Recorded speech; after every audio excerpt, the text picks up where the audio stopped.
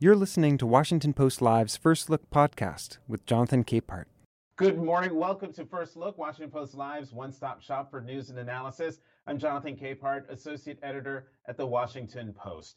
Ohio Republican Congressman Mike Turner, chair of the House Intelligence Committee, sent Washington a buzz by posting an unusual and cryptic public statement about a, quote, serious national security threat.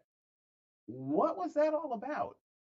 Let's ask Shane Harris, intelligence and national security reporter for the Washington Post. Shane, welcome back to First Look. Hi, Jonathan. Good morning. So before we talk about Chairman Turner, the huge news out of Russia this morning about the death of Alexei Navalny. Shane, real quickly, tell people who might not know who he is, one, who he was, and two, why his death is sending shockwaves around the world. Sure. Well, Navalny was probably the most prominent and successful anti-Putin figure in Russia. I mean, he's a strong opponent of the Putin regime, and for that reason has been in prison the past 3 years at a very remote prison north of the Arctic Circle. You know, he really was on the global stage the leading figure of opposition to Putin's autocratic regime, and seen as really sort of the best hope for what might be possibly a democratic future in Russia. Many people will know Navalny from the Oscar-winning documentary that bears his name that was made a few years ago. So his death is quite shocking. We should say it's also still quite mysterious. All we know from prison officials is that they say that he collapsed after taking a walk. Which doesn't necessarily sound like what you would expect to happen in a otherwise healthy 47-year-old. So we will probably learn more about this, but it's shocking and yet sadly unexpected. I think many people felt Navalny might never see the outside of the prison where Russia was holding him. Right. And yesterday, Navalny was at a public hearing or some sort of hearing where he looked quite healthy. Also, real fast, Shane, am I reading too much into the timing of Navalny's death? And I ask that question because right now, national security, foreign policy leaders are meeting at the Munich Security Summit, and Navalny's wife was supposed to be on a panel with former Secretary of State Hillary Clinton today at the security conference. Yeah, I don't think it's too much to certainly ask questions about that timing. We know that Vladimir Putin stages events and conducts his affairs according to these kinds of to anniversaries that are very important to him, and is very aware of the prominence that Navalny receives and of what would be going on at Munich. So while it's too early to say right now if that has anything to do with it, I think that is a very fair and good question. All right, let's turn our attention to Chairman Mike Turner and that cryptic tweet he sent out. Explain what he was talking about and how serious the threat is. Well, on Wednesday, Chairman Turner, who is the Republican who oversees the House Intel Committee, sent out this reference to some kind of new destabilizing military capability, which when you put something out there, that's like catnip to people like me who are going to then try and figure out what he was talking about. And what my colleagues and I determined is that he was referring to a new space-based military capability, or a weapon, I think we can call it, that Russia has developed, though not deployed, that would use a nuclear weapon in some way to disable or interfere with satellites that are orbiting the Earth. These could be possibly communication satellites, maybe things like GPS, which we all rely on every day if you're using Waze or Google Maps. So it was a really alarming a revelation, and one that, as you said, kind of set Washington abuzz, trying to figure out not only what was he talking about, but how seriously should we be taking this, and is it something that poses a threat right now? Well, does the United States have the capability of stopping a space-based nuclear weapon that could destroy a satellite? It's a really good question. I think the U.S. probably has capabilities to disable a satellite that might be in space. Certainly, they might be able to shoot one down with a missile fired from here on Earth. The Russians actually did that a few years ago, demonstrating that capability. But if a nuclear weapon goes off in outer space, and the U.S. has tested this back in the 1960s, the devastation could be pretty significant. You're talking about sending radiation and other, particles throughout orbit that could damage, not just the satellites nearby, but potentially others and other places in orbit. I don't know what the countermeasure would be to that necessarily. A lot of these satellites are fixed in place.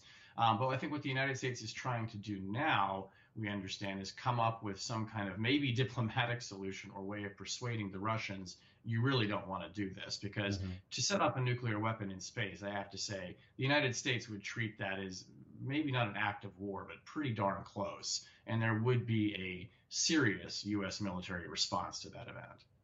You know, Congressman Seth Moulton said he was briefed on these plans 2 years ago. And because it's highly sensitive intelligence, he has kept it secret. He's suggesting that Turner leaked information. Did he? Well, I don't know that I would go so far as to say the chairman leaked it. What he did, though, was tip his hand in such a way that it gave enough thread for journalists to pull on to figure out what he was talking about. You know, we should note that the day before he issued this statement, so this would have been on Tuesday, the House Intel Committee took a vote and approved making this intelligence available to all members of Congress, which they can do, and they followed a legal process to do that. Now, it was Turner's choice to then publicly talk about that and give people enough of a lead to figure out what he was doing. So, you know, maybe it's a leak in the eye of the beholder, but certainly the White House is furious, and other members of Congress are as well, about what Turner did. Well, on that point, yes, the White House is furious. Let's listen to what National Security Advisor Jake Sullivan had to say about this. I am a bit surprised that Congressman Turner came out publicly today in advance of a meeting on the books for me to go sit with him alongside our intelligence and defense professionals tomorrow. That's his choice to do that. All I can tell you is that I'm focused on going to see him, sit with him, as well as the other House members of the Gang of Eight tomorrow.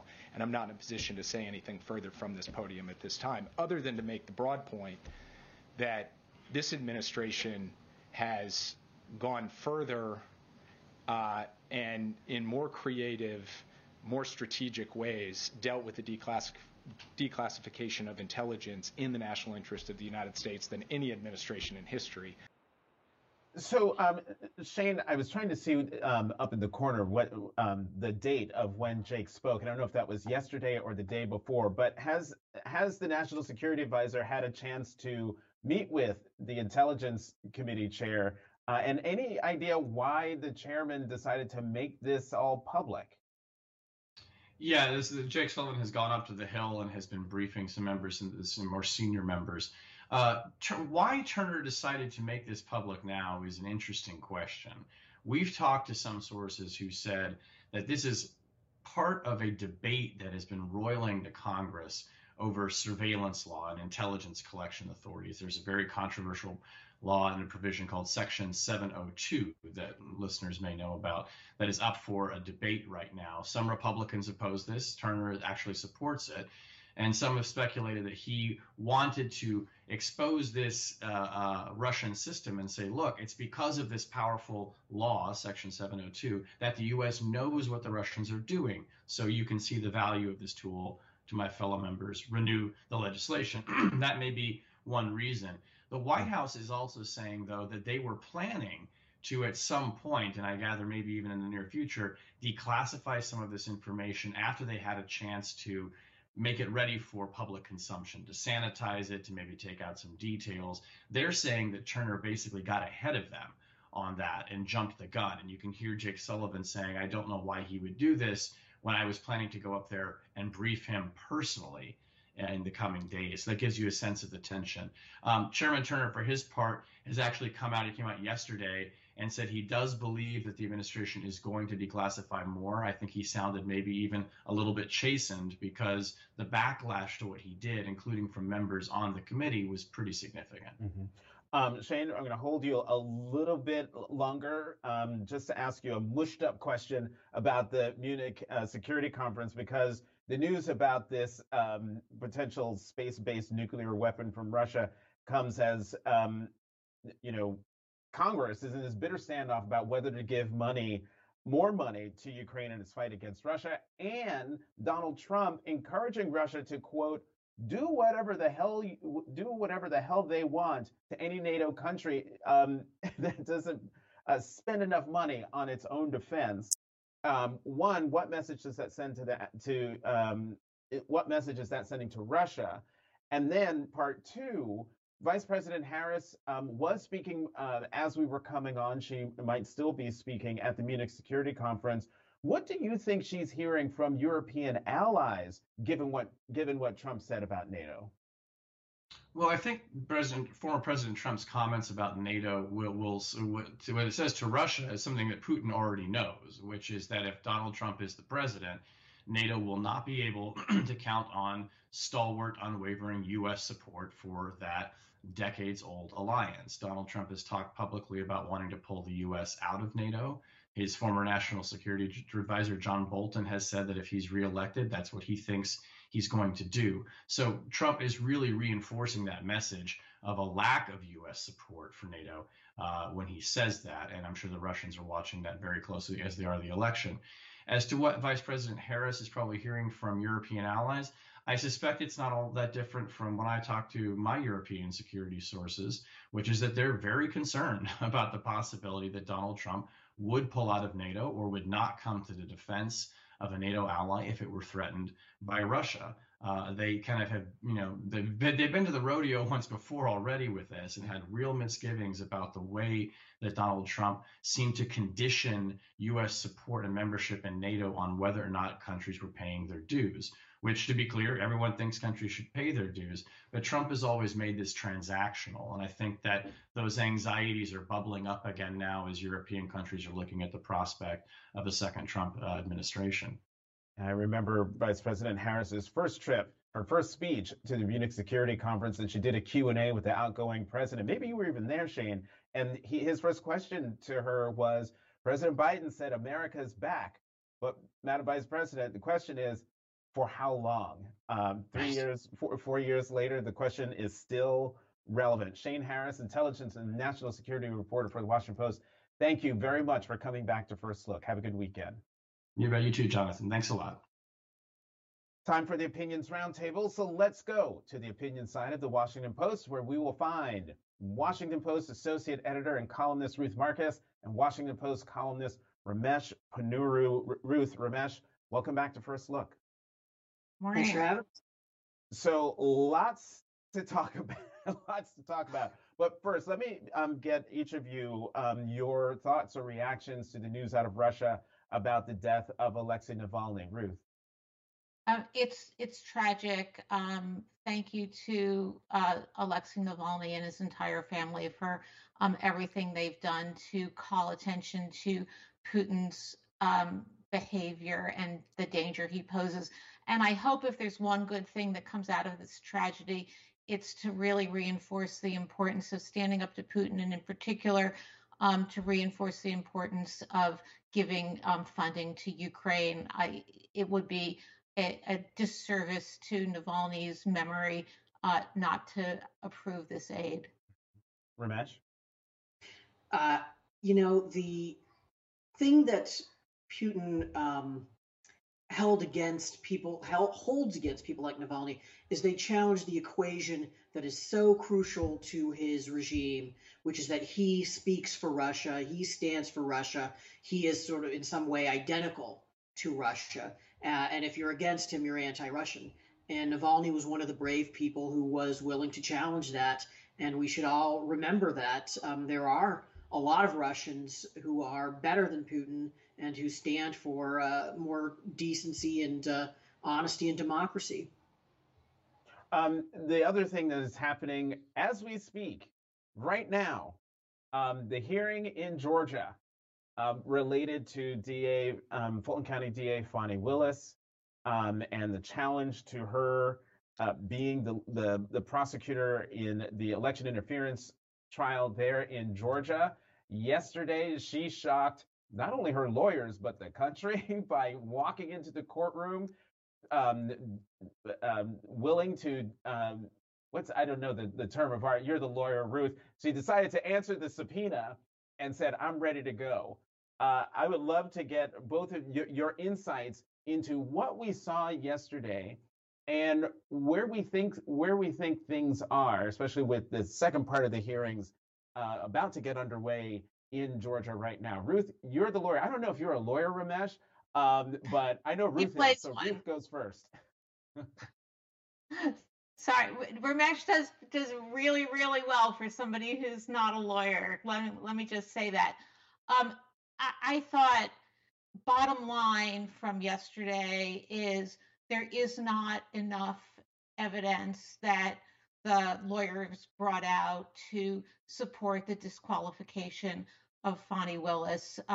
There's not adequate proof that she and Nathan Wade lied to the court about when their relationship started, and there's not adequate proof because it was apparently all cash transactions that she benefited financially from the money that he drew from his service as special counsel. That said, I thought it was kind of I'm trying out some lines I'm going to use in a column. I thought it was My Cousin Vinny meets Real Housewives of Atlanta. It was must-see TV. Thank you. I'm glad you like it.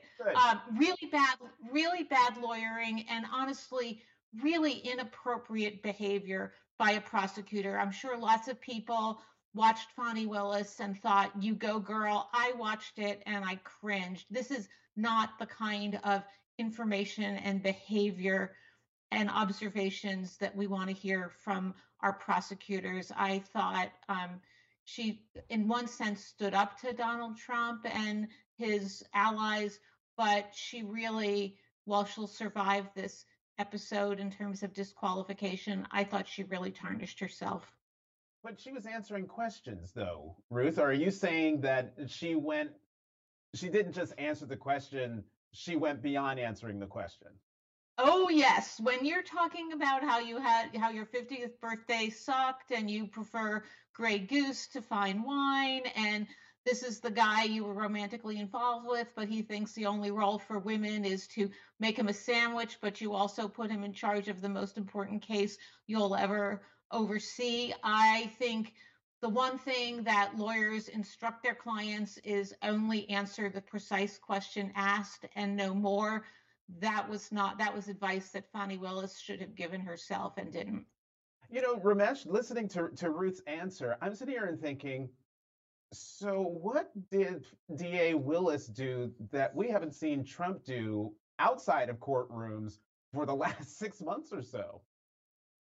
Well, I couldn't help but thinking that the dramatic gesture that Fani Willis made was sort of Trumpian in a way. I mean, it's the kind of move where you could see him watching the show and thinking, yeah, that was a good move on her part. But there's a difference in roles, and there's a certain degree of needing to live up to the sort of seriousness and majesty of the law when you are invoking that as in your case against Trump.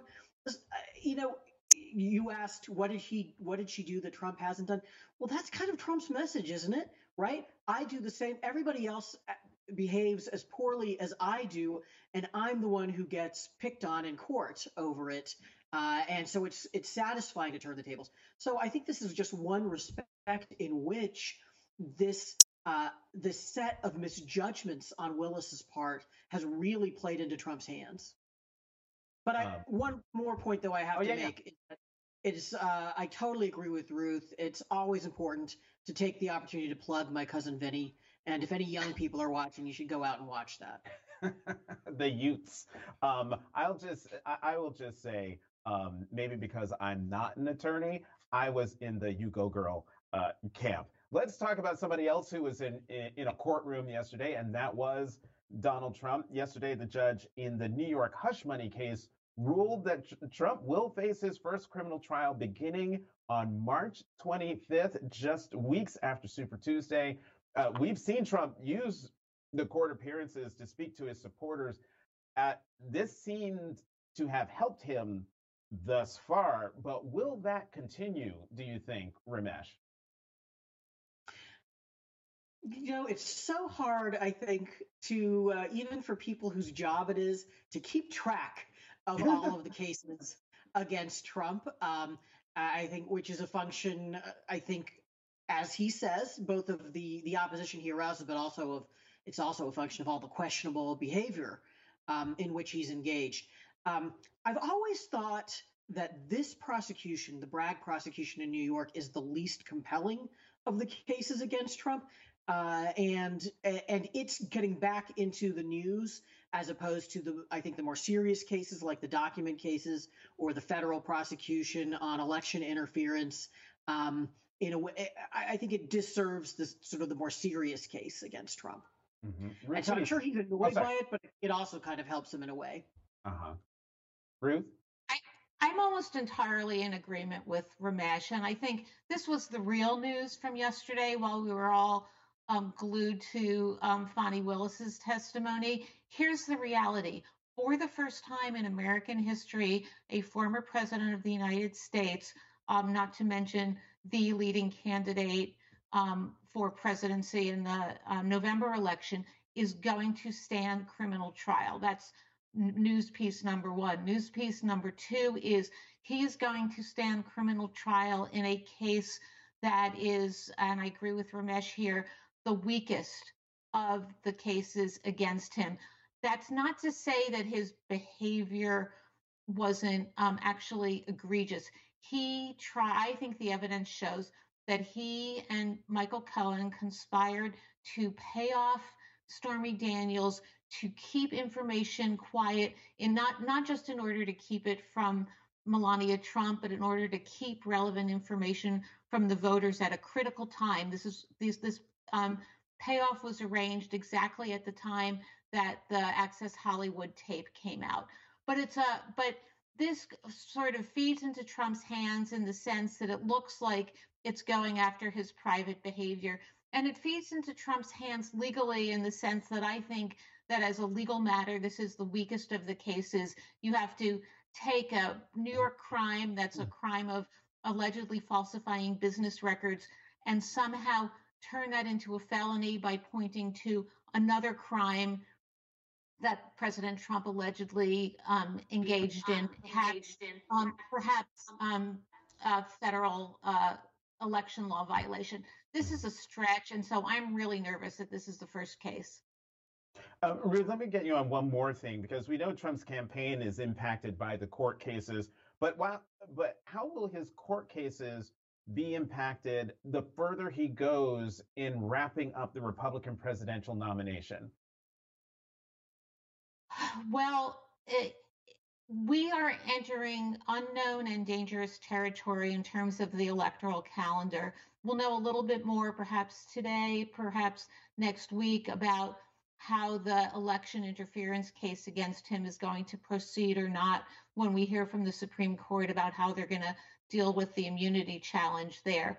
But what we're setting up is this astonishing collision of his seizing the nomination, the Republican convention, the fall campaign, and Trump being stuck in court because he actually has to be there standing trial as a criminal defendant.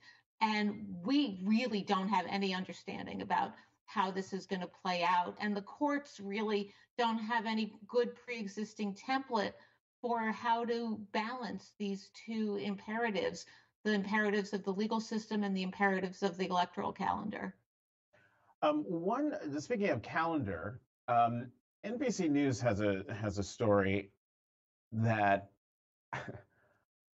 there folks would like Donald Trump to deliver the Republican response to the State of the Union address, to President Biden's State of the Union address. Ramesh, is that a good idea for Republicans? Well, I think it is a terrible but very on brand idea.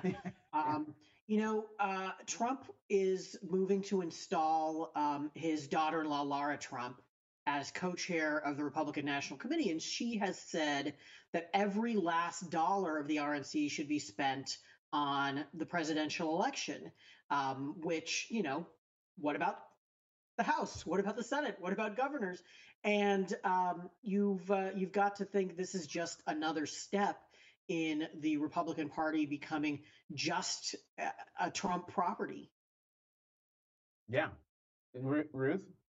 Totally agree. This is the Republican Party is a wholly owned and operated subsidiary of Trump Inc. And every last dollar of the Republican National Committee's money is going to go, I think, to paying Trump's lawyers. But can we talk about politically? So with the national, with the so politically, I guess might as well, right? I mean, all we're going to be talking about all year is Biden, Trump. Who knows if they're going to ever debate each other? So maybe you might as well have them clashing in this, first big event of 2024. Ramesh? It could not be more obvious, right? I think to everybody who follows politics that Biden loses this election if it's a referendum on Biden, but Biden might well win if it is a choice between Trump and Biden, or if it is defined as a referendum on Trump. But Trump is very likely to play into the Biden strategy by making it about himself.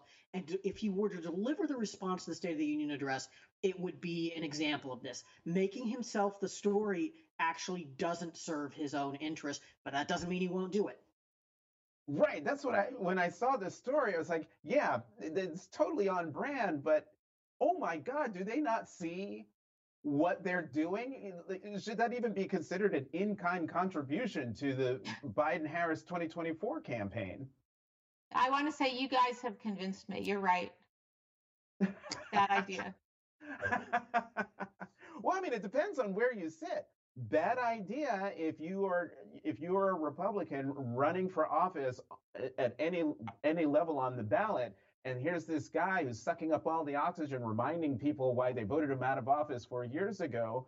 But on the other hand, if you're a Democrat or the Biden campaign, you're like, come on, bring it, remind everybody. Also, do you think he would actually adhere to, how long do those responses go usually? Maybe like 15 minutes, 20 minutes. We could be in for a marathon. Yeah, he is capable of occasionally playing against type. So when he won the Iowa caucuses, he gave what was for him a gracious and statesmanlike address, and of course he couldn't maintain that tone. For the next month. But he could. It is possible he would be able to maintain that tone for the duration of a State of the Union address, response. And it would be smart if he was going to do this at all for him to do that. But again, you certainly can't count on it. Wait, Ruth, he wasn't gracious in Iowa. You have to wonder if he's willing to be number two. I mean, this is a man who doesn't believe that President Biden is the elected president of the United States. So why should he be responding to a State of the Union address from this usurper? 2024 is just crazy town. Wow. I want to end on a serious note and come back to the Munich Security Conference, where the vice president said that flat out Russia is responsible for the death of Navalny. But I'm going to ask you both the same question I asked Shane, and that is, 3 years ago, when the vice president gave her first speech at Munich, she was asked by the outgoing president of the security conference, President Biden said, America is back, but the question is, for how long? And now here we are, 3 years later, and the question seems to be more urgent, given what Donald Trump said about NATO. Ruth and Ramesh, are the Europeans justified in being worried about the potential of a second Donald Trump presidency? 100% hair on fire level worry. During the first, I hate to say this phrase, but during the first Trump administration, I used to ask world leaders who came through the office or foreign officials how lasting the damage of the Trump presidency would be. And, with President Biden coming back in and reaffirming alliances and reassuring allies, that you like to tell yourself, well, maybe that was survivable. But now we know he's just like this virus that keeps returning. And I think that every ally of the United States, every foreign leader has reason to worry. What about America? Ramesh? I think the best case scenario, Excuse me, which was to some extent realized during the Trump administration, is that all of the worries that Europe has about the U.S. and its reliability as an ally translate into increased European defense expenditures. And if that were to happen, I think Europe would be stronger. The alliance might end up being stronger too, and it is frankly what ought to happen, even if Biden is going to continue in office. Ramesh Ponnuru, Ruth Marcus, bless you twice. I think you sneezed off camera. Thank you both very much for coming back to First Look. Have a great weekend. You too. Thanks for listening. To always stay up to date with First Look, subscribe to Washington Post Live's First Look on Apple Podcasts or wherever you listen.